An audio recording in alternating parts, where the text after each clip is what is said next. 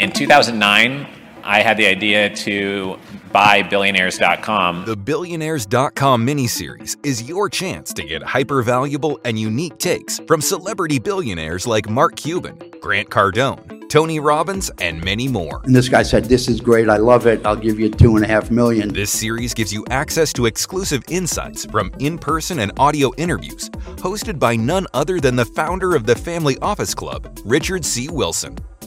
Get started now with an official introduction to the $1 billion plus Expert Insights miniseries and see what these nationally renowned billionaires have to say about winning and succeeding in the game of capitalism. This guy, like of all the power players I've had in here, he's the smartest guy we've had here.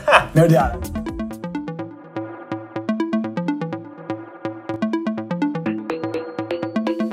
Hey everyone, Richard C. Wilson here at Billionaires.com. Super excited to share this interview with Tony Robbins that we just got done. No offense, Mark Cuban, but this is the most exciting one that we've done to date, not just because he's an A-list billionaire like Mark Cuban, but so many people have had their lives changed by the insights, the advice, the live events, the books that has been put out by Tony and his team. So recently, I read Tony's book, Life Force. I had read his book, Money, Master the Game before. The original book I had read, and I have multiple times, like many of you, is Awaken the Giant Within. And you can also get Unleash the Power Within on Amazon or Audible if you want to listen and watch those resources. If you haven't gone through them all yet, please do. None of this would have happened, though, if it wasn't for Harry Clore, who was at our Investor Summit yesterday. We had a 700-person event, 70 speakers on stage.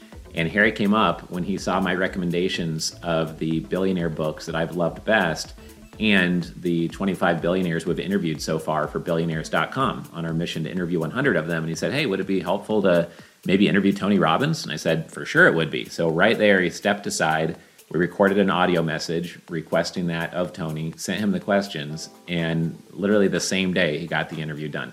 It was amazing. We thank you, Harry, for that. If anyone wants to check out what Harry's doing with Beyond Imagination, his AI robot technology that Tony is involved in, please go and check it out at beomni.ai. It's called Beyond Imagination, and it's Harry Clore, Kloor.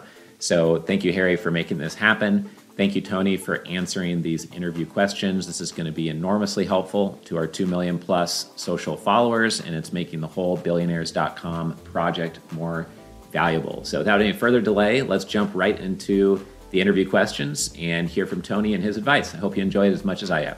My first question is, what was the major turning point of increased momentum, or a strategic choke point that once you acquired or completed, it made everything you were doing surge forward?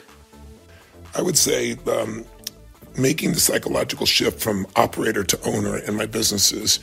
When you're an operator, you're always stressed. You're trying to do it all. You try to supervise everything and everyone. You try to make sure no one makes mistakes. And so it all requires your attention. And so you can never scale. And the only way you succeed in a large scale financially or in business is by scaling. So one of the ways that I made that shift was to stop asking how to get something done, but ask who can get this done. Who would be the best person? Who would be the most skilled person? Who could do this more rapidly than anyone else? I had focused on the who versus the how, and that turned me into an owner.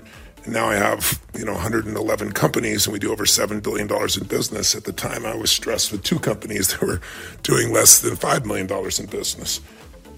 Awesome. That's great, Tony. I appreciate you sharing that. We work with hundreds of doctors and dentists as well as family offices, and I can tell you that I know 100 plus doctors and dentists who work just as many hours and probably work harder than a lot of the families that are worth $100 million plus or $1 billion plus that we serve.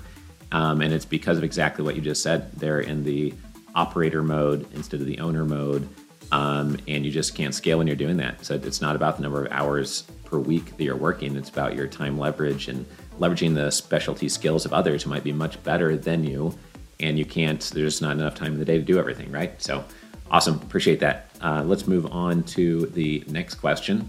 What is the most valuable strategy worth far more than $1 million that you wish somebody provided you with early on that you could share here with our listeners? Probably the most valuable strategy was understanding proximity is power. I was interviewing, or actually visiting at the time with the person who was at that time the richest person in Canada, And he wanted to help me, and he asked me some of my goals, and I told him some of them, and he said, let me give you the most valuable advice that made me wealthy. Proximity is power. And I said, I think I know what that means, but please tell me what it means. He means, if you wanted to make a movie today, Tony, he said, you could do it easily. I've seen about 10 movies that you're in some little role.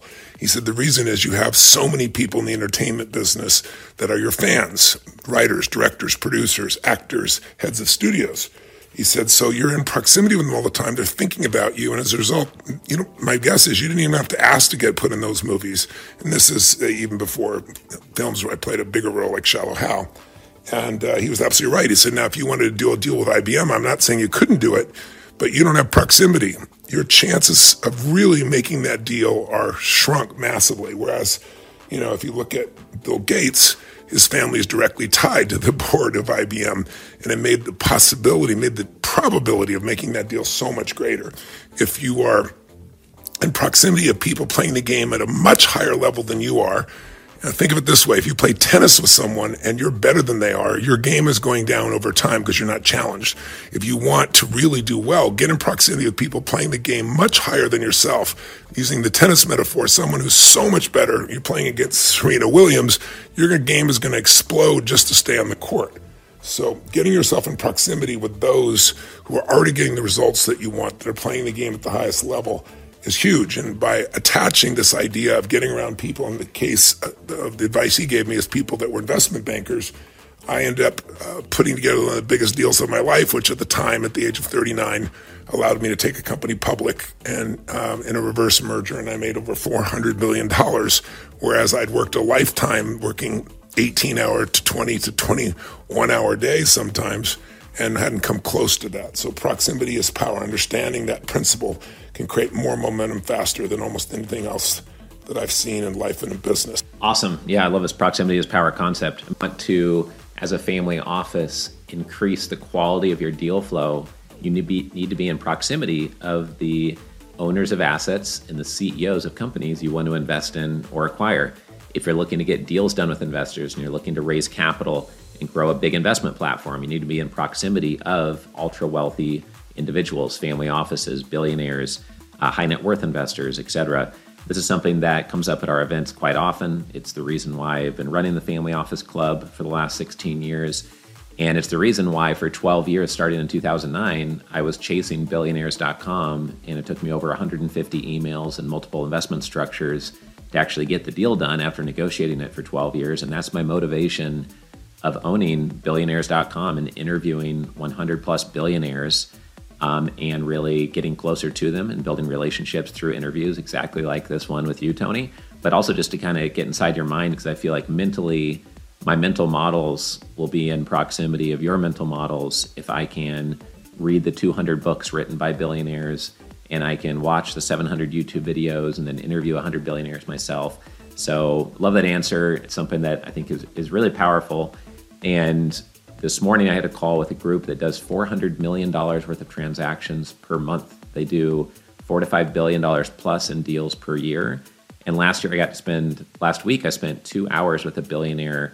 And those are just examples of trying to put into practice what you're saying, Tony, and I believe in it 100%. So it's awesome that you chose to give that advice over everything else you could have said there. My last and final question, just to respect your time, is what is the number one most costly mistake that you've made, seen many investors make, or that business owners make all of the time, which could be easily avoided? Well, as a business owner, the number one mistake is staying too long with people that aren't right. Rationalizing versus, making decisions quickly. It's like taking time to hire people to really believe you're right, but then quickly, if you know they're wrong, not rationalizing and staying with them because they're eating up time of others. If you have platinum players and you have somebody that you bring on board that's a bronze player, or a person who, for example, does not the right team fit, they can suck the energy out of your culture and your environment. When it comes to investments, the biggest mistake, again, is people not willing to make a decision to cut their losses, being in a position where somebody tries to continue to be optimistic about something, and that, as an investor, will get you in trouble. One other one I'll give you, so you want to avoid in if I want to give you another valuable strategy, it was one I got for investing. I gave you a business one. For investing, it was from Ray Dalio, who I interviewed for my book, Money Master the Game. I interviewed 50 of the smartest people alive in investing: Ray Dalio, Carl Icahn, Warren Buffett, Paul Tudor Jones, etc. And when I asked him what's in he's the most successful hedge fund manager in history. He's returned over $50 billion in profits to his clients. He manages over $165 billion in business. And I said, on your 40 years plus of investing, what's the most important? What is the holy grail of investing? And he told me, Tony, the most important thing is to remember that if you can find 8 to 12 uncorrelated investments that you really believe in, you reduce your risk by 80% and increase your potential of returns. Anytime you can do something and reduce your risk 80% and still be in the game, it's priceless. And so I've worked on making sure my asset allocation always has at least those uncorrelated assets, which means you can't just have public assets, you have to have private equity and or private credit or private real estate assets as well. Awesome. Yeah, that is super helpful. On the first part of that, about staying too long with bad people and needing to be decisive and be high conviction on decisions and move quickly, that's probably cost our company millions of dollars in revenue. We used to hold on to bad salespeople, especially, way too long. They were toxic to our culture. So we've gotten much better at that. And at our recent event, this actually came up several times. Kevin Harrington, one of the original sharks from Shark Tank, we've closed 2 transactions that we sourced and structured with him. He always talks about working with high velocity entrepreneurs. And you can't be high velocity if you're hanging on to bad people all the time.